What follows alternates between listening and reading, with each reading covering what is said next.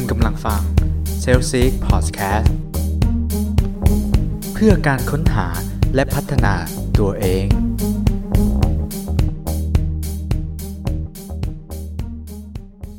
สวัสดีเพื่อนๆทุกคนนะครับขอต้อนรับเข้าสู่ Sales Seek Podcast กันอีกเช่นเคยนะครับวันนี้เป็นในส่วนของเช้าวันอาทิตย์นะฮะก็มีคำถามครับมีคำถามต้อนรับเช้าวันอาทิตย์ว่าคุณทำงานหนักเกินไปไหมฮะในสัปดาห์ที่ผ่านมาหรือว่าในปีที่ผ่านมาเนี่ยเราลองได้สำรวจตัวเองบ้างไหมครับว่าการทำงานของเราเนี่ยมันหนักเกินไปไหมหรือว่ารู้สึกว่าเหนื่อยมากเลยกับการทำงานปีที่ผ่านมาฮะบทความนี้ครับเป็นบทความที่ผมได้อ่านใน Harvard Business Review นะฮะก็จริงๆผมเขียนลงไปในเพจนะครับเพจของ Sales Seek แล้วนะฮะแต่ว่าก็จะนำมาเล่าให้เพื่อนๆฟังอีกครั้งหนึ่งนะฮะเอามาเขียนกับเอามาเล่าเนี่ยมันก็จะได้อารมณ์กันคนละแบบนะฮะบทความนี้ครับเขามีชื่อบทความภาษาอังกฤษว่า Are you pushing yourself too hard at work นะฮะก็คือเราเนี่ยแบบผลักดันตัวเองกับงานเนี่ยมากเกินไปหรือเปล่าหรือว่าหนักเกินไปไหมนะฮะจริงๆเขาบอกว่าในธรรมชาติของแต่ละอาชีพการงานในแต่ละสายอาชีพนะฮะมันก็จะมีช่วง period ที่งานหนักงานแบบเบาไม่พร้อมกันนะไม่เหมือนกันอย่างเช่นสมมุติอย่างตัวผมเนี่ยทำงานในสายอีเวนต์หรือ organizer อย่างเงี้ยครับมันก็จะมี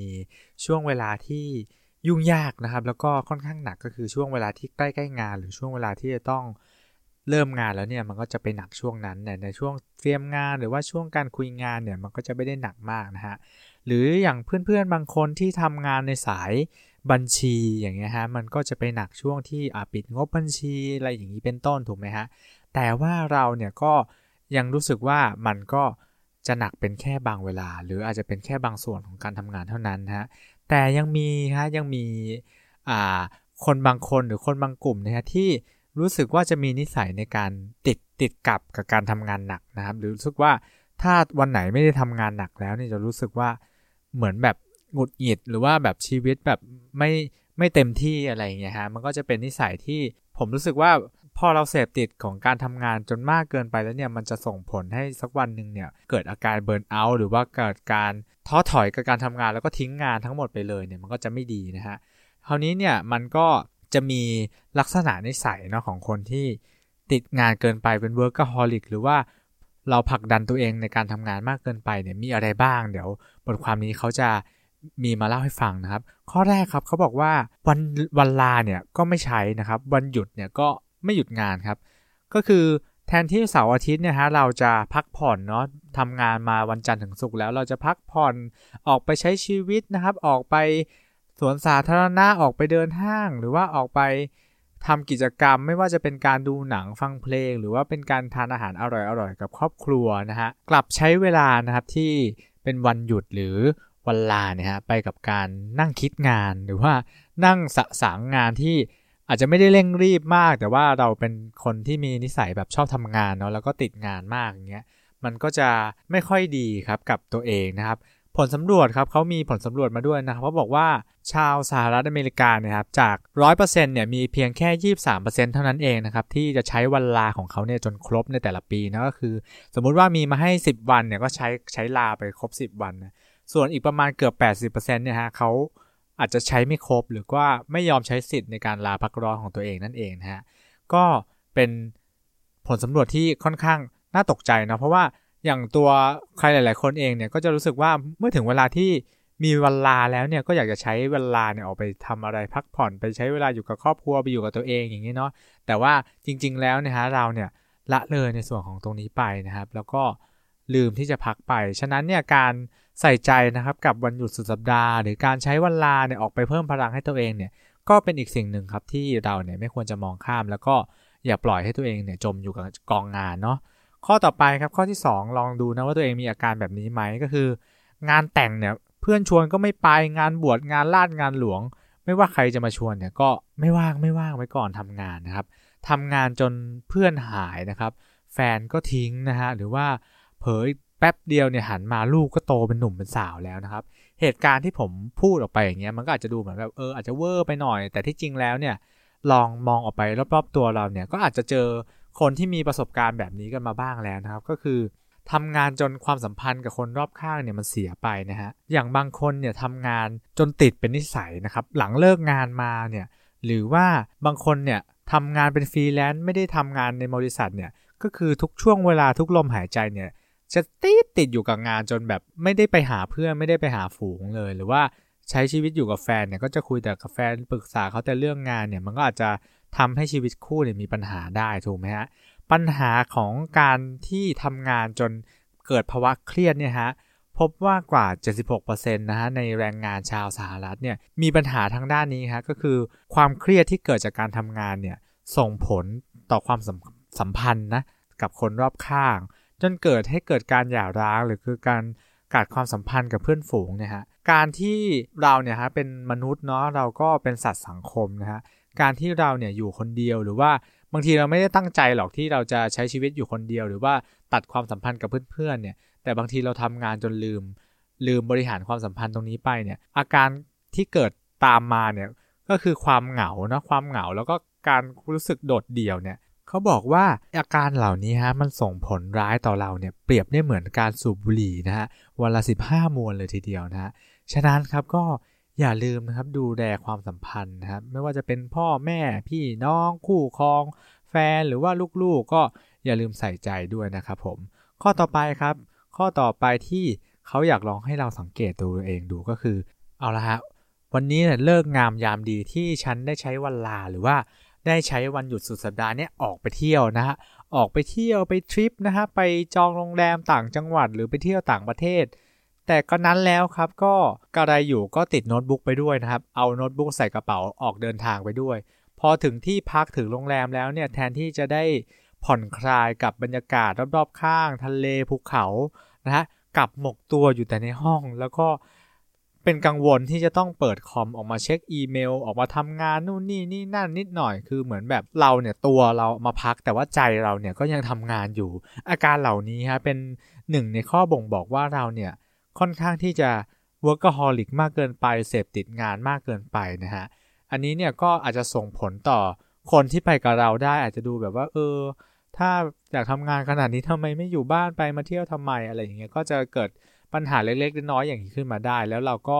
ไม่ได้ใช้วันหยุดของเราอย่างเต็มประสิทธิภาพเนาะแล้วมันก็จะส่งผลเสียต่อในอนาคตเราเองนะฮะฉะนั้นแล้วครับวันหยุดครั้งต่อไปนะครับลองดูว่าเอาคอมไว้บ้านเอาโน้ตบุ๊กไว้บ้านหรือบางทีเนี่ยถ้าไปถึงโรงแรมหรือที่พักแล้วเนี่ยลองดูครับลองปิดมือถือนะครับใส่ตู้เซฟไว้เลยบางทีโรงแรมเดี๋ยวนี้โรงแรมในหลายๆโรงแรมก็จะมีตู้เซฟในห้องไว้นะใส่ตู้เซฟไว้เลยบอกแฟนหรือบอกภรรยาหรือบอกพ่อแม่ที่ไปด้วยกันเนี่ยฝากตู้เซฟไว้ครับเอามือถือยัดใส่ตู้เซฟแล้วไม่ต้องบอกรหัสผมฮะแล้วก็ออกไปใช้ชีวิตครับออกไปพักผ่อนไปนวดสปาไปว่ายน้ำไปพักผ่อนครับรีเฟรชตัวเองเพื่อที่จะพร้อมกลับมาทำงานอย่างเต็มที่นะครับข้อต่อไปครับเขาบอกว่าชุดนอนครับชุดทำงานชุดเดียวกันครับมีใครเป็นอย่างนี้ไหมฮะว่าพอถึงบ้านปุ๊บเนี่ยเหนื่อยจนแบบว่าไม่ทำอะไรครับพุ่งตัวไปหาเตียงแล้วก็หลับปักไปเลยฮะผมเชื่อว่ามีหลายๆคนนะที่เป็นแบบนี้นะฮะก็คือไม่อาบน้ำไม่ดูแลตัวเองไม่แปรงฟันไม่ล้างหน้ามาถึงนอนเลยฮะเราเนี่ยอาจจะคิดว่าบางทีเนี่ยการที่เราเป็นคนโสดนะสำหรับใครที่ยังเป็นคนโสดหรือว่าการใช้ชีวิตอยู่คนเดียวอยู่ในห้องเนี่ยมันไม่จำเป็นหรอกที่จะต้องอาบน้ำเสมอไปนะเพราะเราเป็นคนสะอาดอยู่แล้วใช่ไหมครับมีแต่คนสกปรกเท่านั้นที่อาบน้ำอันนี้เนี่ยเราคิดว่าเราเป็นคนสะอาดเราก็เลยไม่อาบน้ำบ่อยครั้งเข้าเนี่ยฮะบ่อยครั้งเข้าเราก็จะเกิดอาการที่เรียกว่าเสพติดเนาะเสพติดการแบบว่าถึงบ้านปุ๊บนอนเลยเพราะว่า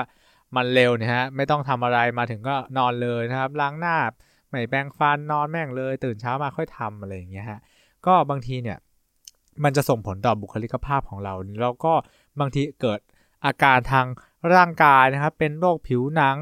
เกิดอาการทางช่องปากไม่แปรงฟันมากฟันผุมันอาการพวกนี้เนี่ยมันไม่ได้แบบว่าส่งผลออกมาในชั่วข้ามคืนเนาะไม่ใช่ว่าเราอดอาบน้ำวันเดียวไม่แปรงฟันวันเดียวแล้วมันจะเป็นซะเมื่อไหร่แต่บางทีเนี่ยพอมันสะสมไปเรื่อยๆแล้วฮะมันก็จะเกิดอาการเหล่านี้มานะครับอาการเหล่านี้มันก็จะส่งผลร้ายต่อไปในอนาคตฉะนั้นการที่เราใส่ใจดูแลตัวเองนิดนึงนะครับเพราะว่าร่างกายของเราเนี่ยก็เป็นที่พึ่งสุดท้ายนะผมว่าถ้าสุขภาพไม่ดีแล้วเนี่ยทำอะไรก็ไม่สนุกครับฉะนั้นก็ดูแลตัวเองนิดนึงครับทานอาหารให้มีประโยชน์นะครับแล้วก็อาบน้ำอาบท่าถ้าวันไหนเนี่ยตัวเหม็นๆกลับมาก็อย่าลืมอาบน้ำนะฮะแล้วก็จะได้นอนอย่างเต็มประสิทธิภาพนะครับนอนอย่างสบายนะครับสุดท้ายนี้ครับพวกเราเนี่ยฮะตั้งแต่เด็กมาเนี่ยก็เรียนรู้นะฮะเรียนรู้ที่จะ ใช้ชีวิตให้แบบว่าก้าวหน้าในอาชีพการงานทำงานยังไงให้ออกมาดีเรียนหนังสือยังไงให้เก่งแล้วก็มีสถาบันกวดวิชามากมายที่สอนกลเม็ดเคล็ดลับต่างๆนะครับแต่อีกหนึ่งข้อเนี่ยที่เราไม่ค่อยจะใส่ใจกับมันก็คือเรียนรู้ที่จะพักยังไงให้มีคุณภาพนะครับเรียนรู้ที่จะอยู่เฉยๆเนี่ยผมว่าก็เป็นอีกหนึ่งสกิลที่ใครหลายๆคนเนี่ยขาดอยู่นะครับเรียนรู้ที่จะนิ่งนะครับเรียนรู้ที่จะใช้เวลาในการพักผ่อนเนี่ยให้มีประสิทธิภาพนะครับการที่เราจะทำวันหยุดของเรายังไงให้มันมีส่งผลต่อ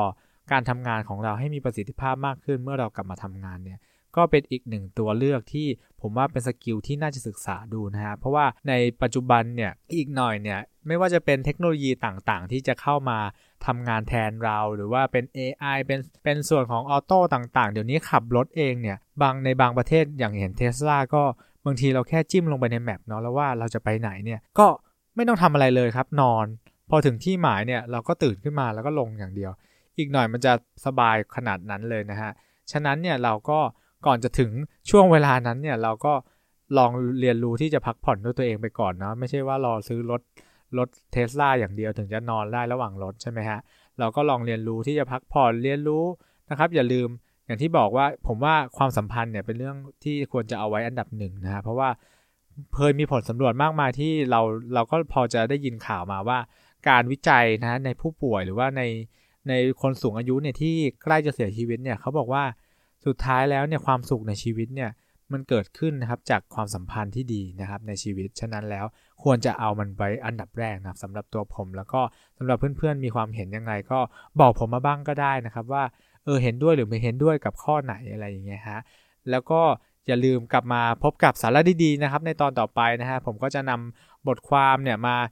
มาเล่าให้ฟังนะครับแล้วก็มาแลกเปลี่ยนความคิดเห็นกันได้นะครับผ่านทางช่องทางต่างๆไม่ว่าจะเป็นเฟซหรือจะแนะนำนะครับแนะนำบทความหรืออยากฟังเรื่องอะไรเนี่ยก็ลองบอกผมมาได้นะผมก็จะไปหาคำตอบแล้วก็หาผลงานวิจัยหรือว่าอะไรต่างๆที่มันมีประโยชน์กับเรื่องนั้นเนี่ยเอามาเล่าให้ฟังนะครับแล้วกลับมาพบกันใหม่ครับกับ Sales Sick Podcast ในตอนต่อไปนะครับสำหรับวันนี้สวัสดีครับ